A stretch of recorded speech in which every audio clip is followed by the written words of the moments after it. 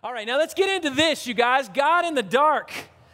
We're talking about doubt today, you guys. We are talking about doubt over the next 5 weeks. Maurice and Aisha and Jim and I have spent some time kind of trying to craft this thing around doubt, around the questions that we have around our faith, around the fact that our faith it struggles at times, and we might have a question that just snags us and we can't go any further because of that. We've been talking about, we said over these next 5 weeks, we want to spend some time digging into doubt, digging into the origins of doubt, digging into all the different parts of it, because a lot of us deal with it. Now, we know that some of you guys have been in church where maybe they haven't addressed doubt very well, or you have a friend that hasn't addressed doubt very well with you, where they might say, why would you? Why would you doubt? How could you doubt? How could you doubt such a good God? How could you doubt such a God that is so present in your life? How could you doubt a God that has a great will for you in your life? How could you have any questions around that good God that's so full of love? You might hear that, and all that does is make you go bury deeper inside of your doubt. You're just going, oh man, what do I do with this because I do doubt? You might hear churches, or you might hear someone up in front saying, yeah, if you doubt, you better fix that right now because God doesn't like doubt. You might have heard that. But man, we're gonna look at it differently. We believe that that God has each one of us on a journey.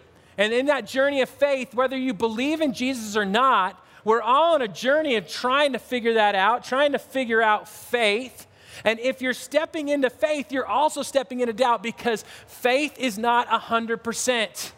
If it was, there wouldn't be any need for faith. And because it's not, there will always be doubt that comes in with it.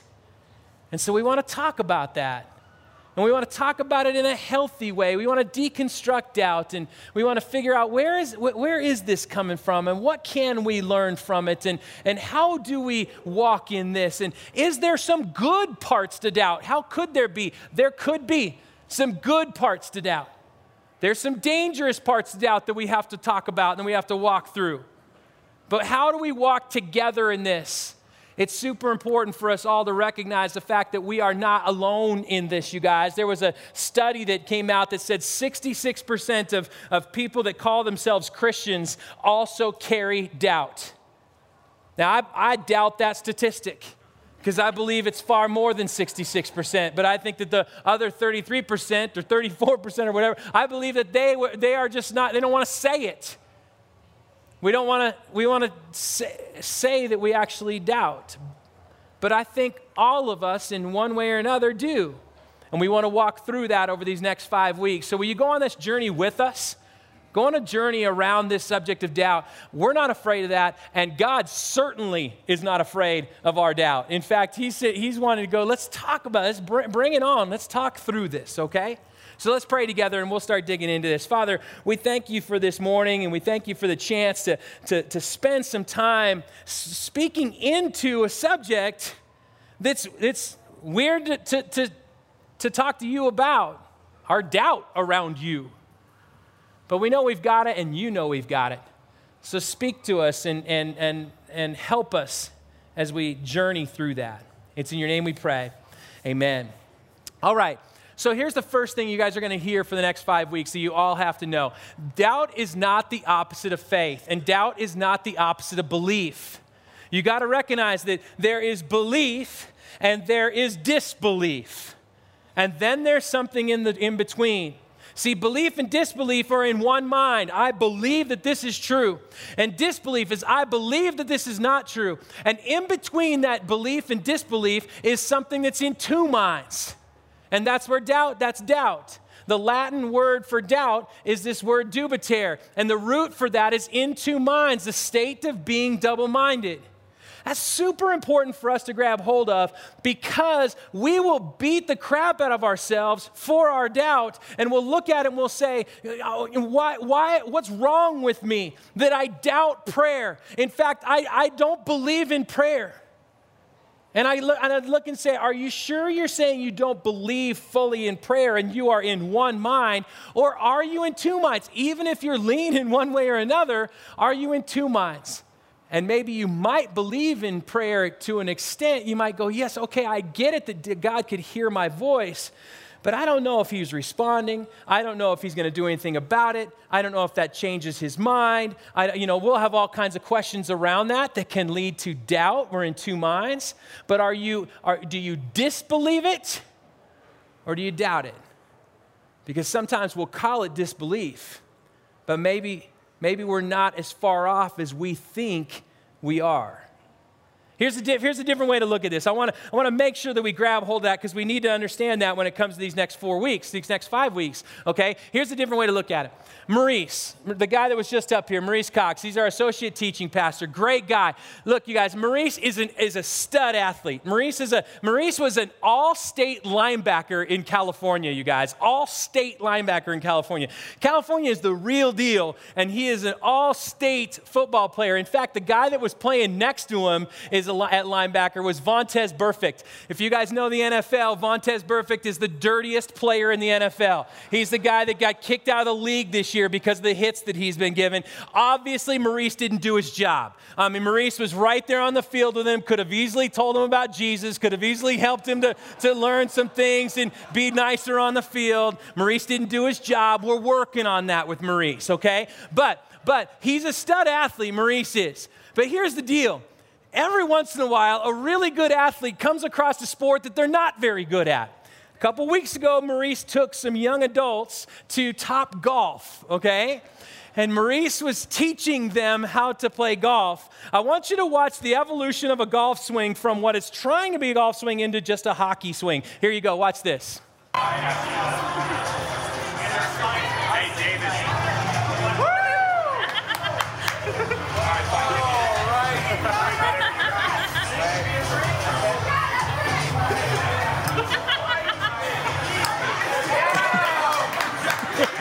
All right, so here's the question for you. Here's the question. Do you believe Maurice will be a good golfer someday?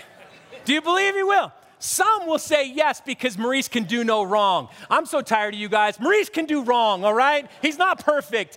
Some say yes, I believe he can be a great golfer. Some say no. Do you see that swing? He can't be a good golfer. Some would be in between. I'd be in between because he's a good athlete and with a good coach and a lot of practice, he might be able to hit the ball long ways. I lean towards disbelief, but that's not where I'm at. I'm still in two minds. I could see that could possibly happen someday. It would take a massive amount of work, but I could possibly see that happen. Okay, so I'm in two minds. Here's a different one to think about. I want you to see this picture.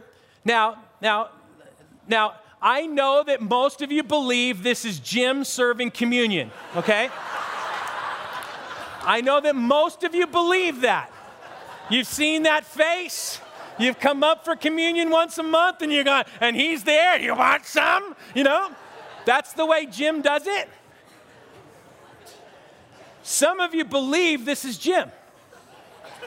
Some of you are in two minds and you're not quite sure this is Jim. Some of you know that this is a bartender in Harry Potter 3 and it's not Jim. I'm a disbeliever here. I believe it's a bartender. I don't believe he hung out with Radcliffe for a while and was doing that. But some of you are in two minds. You're going, that could be Jim. See, we're in two minds. It looks just like him. We're in two minds, okay?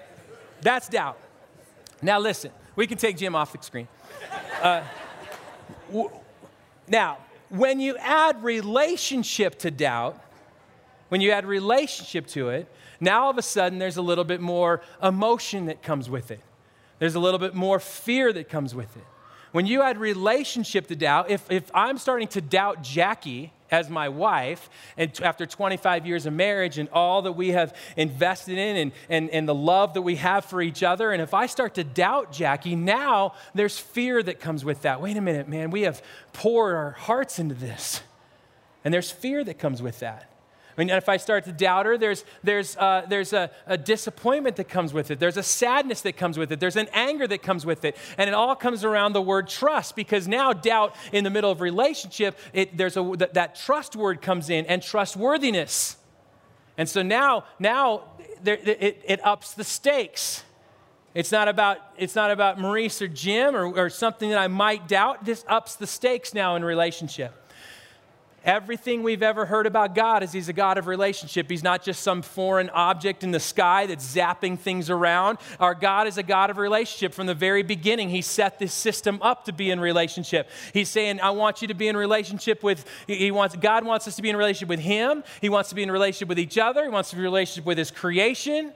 God wants us to be in relationship with ourselves. He wants us to be in relationship. Our God is a God of love that brought us His Son, that says, I want everything to be connected through that love. And when it's disconnected and you start going in your own ways and you're making stances that pull away from love for each other, then that's something that God wants to pull us back together, because our God is a God of relationship. If we start doubting that, if we start doubting parts of that, then there's an angst that comes within us. We start to get nervous about that. We're going, wait a minute, I'm pouring my life into this relationship. Some of you might even say, Jesus is my best friend. Well, how in the world can I doubt if this is a relationship between me and God? Well, I don't want to doubt, but I'm starting to. Well, I don't want to doubt, but I've got these questions that are left unanswered. I don't want to doubt, but this thing happened in my life, and now where was God when that happened? And where was His goodness? And where was His presence? And where was His love? And you start to ask those questions, you start to doubt, and now we're entering into a world where, can I trust Him? You're entering a world where you're saying, can I follow Him? Is it worth following Him? And you start asking those questions, and fear comes more to the surface, because I'm in two minds here. A lot of us can relate to that feeling. A lot of us can. You guys, I can. See, for some people, faith comes super easy to them. They hear God, they see God, they open up Scripture, and it just jumps off the page. They're praising the Lord. They're coming in here and they're just going, this is so great, and I love God in every way, and it comes very straightforward and easy for them. But there are many of us that it is not that way. And we wrestle and we battle our questions. And sometimes our questions, even if it might not even be a massive, significant question to my life, is enough of a question that I question God then. And I question His trustworthiness. Man, I'm in that. I've been in that place. I've wrestled through 30 years of my faith. I have wrestled with the questions that come with it. And I've learned a few things in there.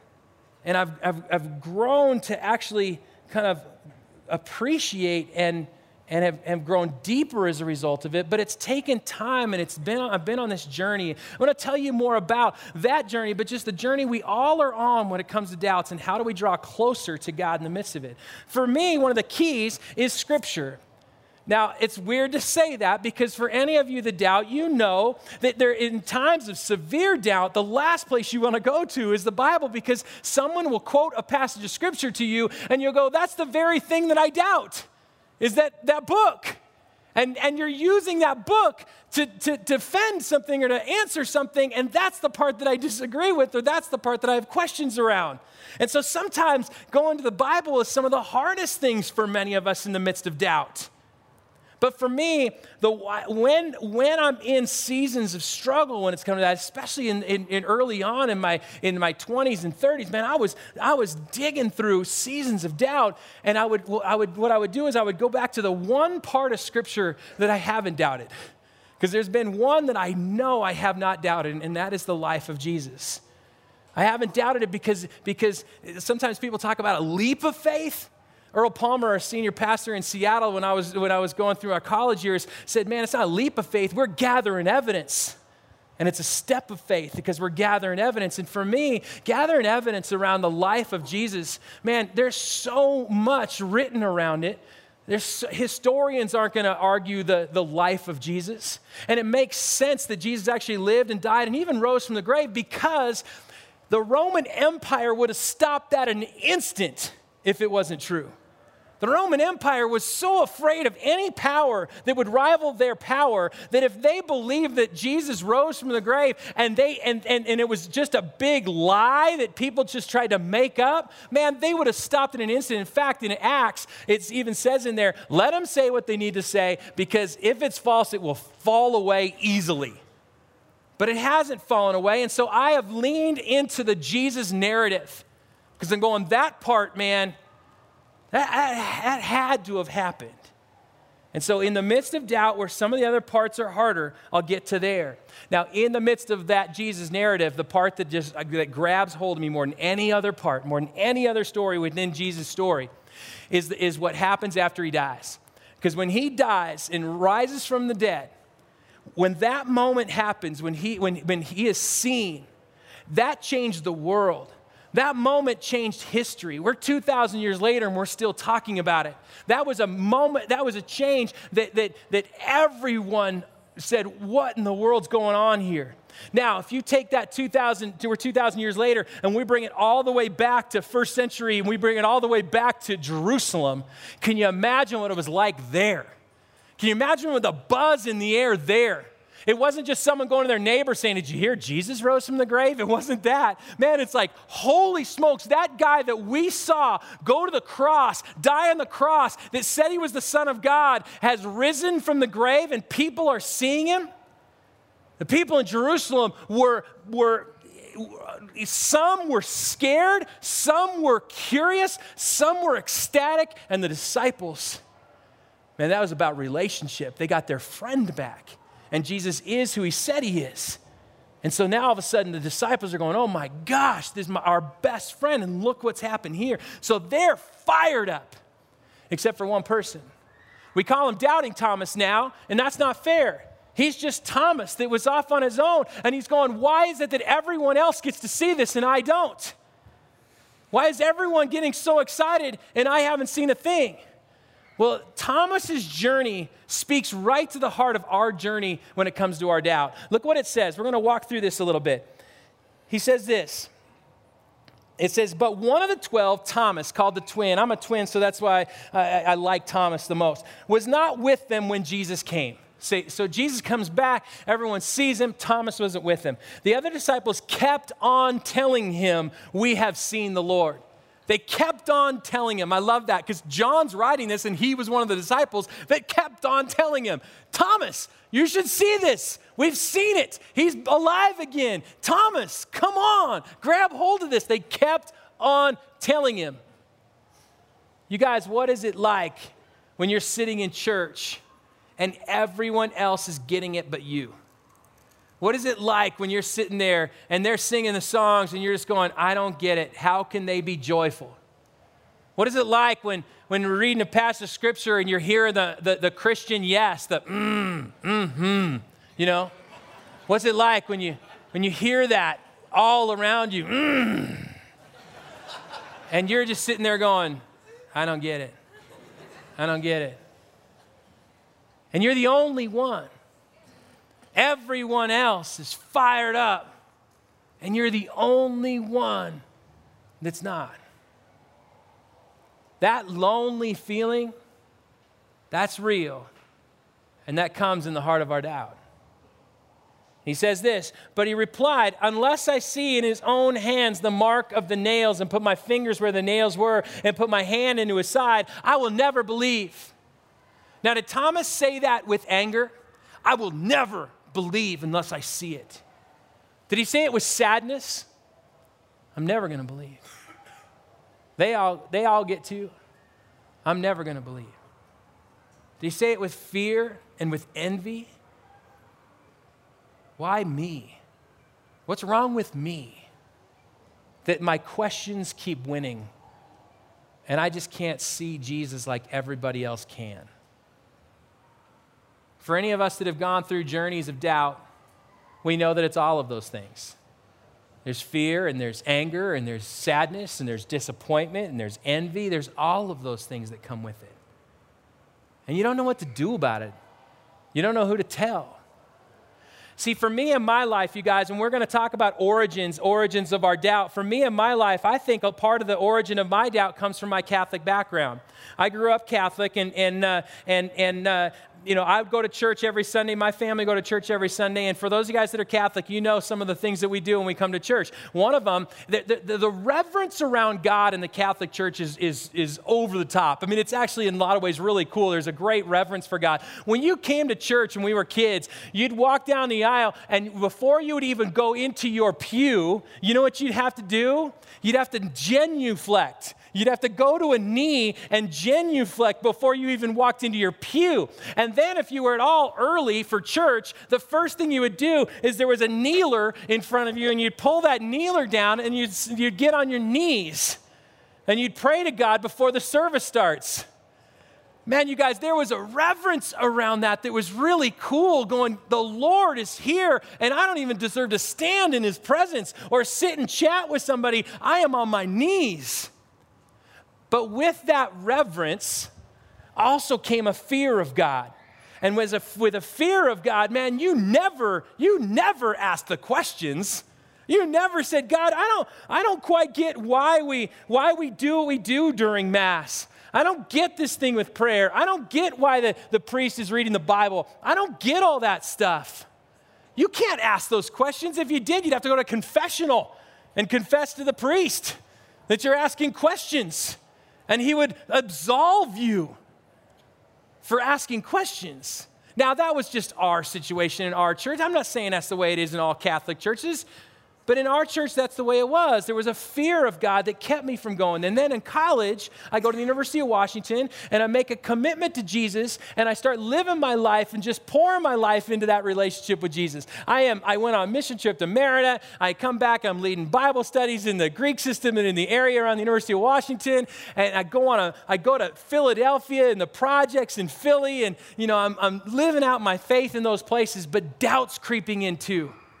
So here I am pouring out my heart to Jesus, and doubt's creeping in around stuff that I'm reading for the first time in the Bible, stuff that I'm hearing from somebody, a church that's standing on something that doesn't seem like there's love in the midst of that. And I'm starting to question some of those things, and I'm going, where can I go with these questions? And I just kept them to myself. And I can't ask those questions, man. That's wrong too. Well, I wrote in my journal while I was in Philadelphia, you guys, listen to the fear of this 22-year-old kid writing this stuff. Tonight, I really feel the need to write in my journal, my heart's in turmoil. I wonder if I'm a Christian. Have I fully accepted Jesus in my heart? Have I grown, or have I stayed right where I was at 2 years ago? I am a hypocrite. Am I doing the deeds without feeling it in my heart? Where does my mind wander off to? Why can't I pray? Why am I in a position of leadership and I feel so need to be led? Why do I have so many questions about my faith? Why can't I wake up and realize how awesome Jesus is? Why do I not want to pray? There it is again. Why don't I find excitement at church? Because I haven't found a cent yet. What do I do? Do I ask for Jesus' help, or is he mad that I haven't made a full commitment? Should I find truth in the Bible? Why do I read the Bible in doubt? Why do I feel so inferior? What do I do? Dear Lord, help me, please. That was a scared 22-year-old kid in the projects in Philly that's trying to figure all this stuff out and can't, and has nowhere to turn. I didn't know what to do. And was I alone in this, or was anybody else also feeling some of those feelings and had questions that I had? Well, let's go back to this story, because there's some pretty powerful things that come from it. Listen, look at this very next line. This is really cool. Throw that next line up there, yeah, please. Just over a week later, I stop right there because you guys think about that. Thomas is in anguish over his faith and his doubt and all the people around him that believed it. And Jesus let him sit in that for a week. Now, some of you say, I've been sitting in my doubt for 3 years. That's no big deal for a week. But you guys, in the intensity of that week, probably the most powerful week in the history of the world, in that week, in the intensity of that week, Thomas is sitting every single day, every hour, every minute, going, why? Why don't I get this? I don't understand this. And for a week, Thomas had to live in that anguish over his doubt. And Jesus let him live in that. He didn't rescue him from it. And that was the beginning for me of going, wait, he's not rescuing me from my doubt. But I think Jesus had something else in store, and take a look at what happens. So now the disciples were indoors again. This is a week later, and Thomas was with them. The doors were shut, but Jesus came and stood in the middle. So the disciples are all hanging out in the room. Thomas is sitting there just picking at a table, and the disciples are all talking about how great Jesus is, and he's coming back, and Jesus comes walking into the room. Now, I believe maybe it's the narcissism in me that thinks it's all about me, but I believe that Jesus was walking right past everyone else. He could care less about the rest of them. He does. He cares about everybody. But he walks into the room, and he's already seen them. I've seen you. I know you. That one right there. That one. That's my friend. And he's in anguish over all this. And Jesus is walking to him, and you can picture Thomas just raising his head up, and Jesus is there. And Thomas has been on a journey over this last week. And Jesus comes walking up to Thomas. And I love what he says, you guys, because he could have easily said, Thomas, what in the world? Why you got to doubt? Do you see all the rest of these people and how much they get it? Why you got to doubt? Why are you being stupid? Man, he doesn't say any of that stuff. Look at how much he understands you and me. This is what he said. Peace be with you. Peace be with you. He knows our anguish. He knows our doubt. He knows our fear. He knows all the ways that we're questioning our faith. And instead of, he's not railing on us. He's not judging us. And you know what? He's also not answering all the questions. He just looks at you and says, peace be with you. I am here. Look what he says. He says, put your fingers here. Look at my hands. Take my hand and put them in your side. You must not doubt but believe. He's going, you might need more evidence than just seeing me. You might need to actually do this. But here's the deal, you guys, and this is what really gets me when it comes to doubt. Thomas went on a journey. He went on a journey of doubt, and he was at the depth of his doubt. And I've heard someone say that sometimes you can see the measure of your faith by how much you address your doubt. And Thomas was in the depth of that doubt. And Jesus comes into the room, and in that moment it turns to truth. And when it turned to truth, and all of a sudden this lack of trust becomes full trust, the depth of that transition for Thomas, that depth of him to get to that point, that's different than anyone, not better or worse, just different than all the rest of these people. In his journey of doubt, he gets to say in that moment, he says, my Lord and my God.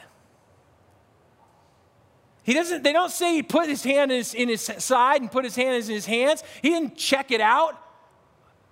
He turned right there, and there was a depth to that Jesus took this doubter, and he's going, yes, I know you would doubt, but I'm walking with you. And I believe God is saying there's some of us that we're going to be wrestling really hard, but there's going to be a depth that's coming with our doubt. There's going to be a depth of us coming closer to Jesus as a result. And what I've learned from this story is I've learned a few things. One, I've learned that I'm not alone. There's other people that also felt that doubt or feel that doubt through one reason or another. And I started reading books, and Philip Yancey's Reaching for the Invisible God and God in the Dark, the one that we're basing this series on by Os Guinness. You read C.S. Lewis. For any of you guys that are old C.S. Lewis fans, man, that guy doubted like crazy. And I love what he said. He said after his wife, he said, now I know why you give no answer. You yourself are the answer. So I'm learning that even in the midst of questions that you might not ever get an answer to, that's okay. You yourself are the answer. I started looking at the Bible and just going, this isn't a propaganda book. This isn't a propaganda book just to talk about how good God is, because if it was just a propaganda book, it would have left out Adam and Sarah and Jacob and Job and Jeremiah and Jonah and Thomas and Martha and Peter and books like Job and Ecclesiastes and Psalms and Lamentations. It would have left out ambiguity. It would have left out Paul saying, I see as a glass fogged over. It would have left out the we never know God's ways passages. It would have left out droughts when miracles didn't happen, when urgent prayers dropped back to earth unanswered, when God seemed not just invisible but wholly absent. It would have left out the mystery. And if it would have left out all those people, it would have left out people that forged their faith under the fire and had a depth of faith as they came to truth in the midst of their doubt. I learned that doubt doesn't start with the fall when Adam and Eve leave the Garden of Eden because they turn from God.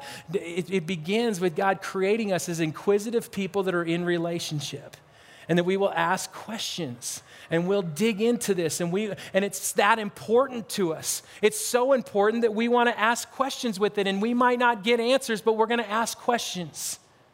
I learned that Jesus is walking with us in this. I learned that Jesus is not afraid of doubt, and he actually invites us with our doubt. When he was done with Thomas, when he was done in that room, and he has appeared to everybody, and then he eventually leaves with his final words to go and make disciples of all nations and baptize them in the name of the Father and the Son and the Holy Spirit and teach them to obey all that I've commanded, and I'll be with you always to the ends of the age. He says all of that, and he says, you know who was in the room when he said that, or in the place when he was saying those things? He said, some believed and some doubted. And Jesus never sorted them out and said, you guys that believe, go do my work, and you guys that doubt, stay here and fix yourself. He just said, no, we're going to go in this together. And you guys that are doubting, I know. And there will be a point that you might turn, and boy, the depth of your faith when you do. And in the meantime, I want you to hold on to something. I want you to hold on to a little bit of faith. You know, he took out, I'm going to cheat here because he took out some mustard seeds, and I have sesame seeds, and sesame seeds are a lot bigger because I wanted you guys to see it. So he pulled out a mustard seed. You see it? I'll put it in the screen that you can see. Can you put that one up there, Scott? Is that possible? See? See it? See it? That's for us to doubt. Faith as small as a mustard seed can move mountains. But what about my doubt? Small as a mustard seed can move mountains. Can move mountains. Even in the midst of all of your questions, it can move mountains. Now, he doesn't want us to stay in it. We've learned that too. The brother of Jesus, James, he writes about that, and he says, man, I don't want you to stay in your doubt. Because if you're endlessly doubting, you're like riding the waves and you're going back and forth, and that's dangerous if you're staying in your doubt, because God wants us to know he's trustworthy. He wants us to know you can trust me. And so God is wanting us to wrestle in your doubts. Don't just stay in your doubts and say, I'm a doubter. I've always doubted that. I always will. He wants us to wrestle with it. If you doubt prayer, wrestle with it. If you're doubting this book, go talk to somebody and let's study it for a little bit. If you're doubting the goodness of God because of the things that you've had, let's unpack that. We're going to walk through all of those things. That's part of what we're doing together over these next 4 or 5 weeks. That's when Aisha comes up to speak, she's going to share her own struggle or story within doubt, and she's going to talk about some origin around that. And Maurice and Jim will too. I will again, and we're going to keep walking through that. That's the journey that we're going to be on because we don't want to stay in our doubt. We don't walk together in it. But in the midst of it, while we're on that journey together, while you're struggling in the midst of it yourself, while you ask the questions and you don't get the answers, hear those words of Jesus when he walked up to Thomas. Peace be with you. I'm here and we're okay. Now let's journey on this thing together. Father, I pray that in the midst of the stuff that we're dealing with doubt, in the midst of the questions that we have and the hard questions that tend to pull us away from you, I pray that you would help us to hear your voice that says that doubt doesn't scare me. I don't judge you. Peace be with you. And that we would work on that together. I pray, Lord, for the person in this room right now that doesn't believe this prayer and is trying to figure that out. I pray for the person in this room that doesn't believe you are good. I pray for the person in this room that sees the mess around us in this world and just wonders, can there be a God that would even allow all this? I pray for this person in this room that feels like they don't belong here, that they feel like people have pushed them aside and have pushed them further to a margin. And they conclude that it's you. It's you that's pushing them away. I pray, Lord, for the person in here that just can't wrap their heads around your presence. Lord, we have doubts. And in the midst of those doubts, we pray that you would journey with us, walk with us, and help us, that we wouldn't be waves, we wouldn't be riding the tops of the waves where we just get thrown back and forth, but instead we walk together, journey together, and that we would find peace as we find truth. And ultimately, I do want to pray in the end that we would conclude, my Lord and my God. It's in your name we pray. Amen.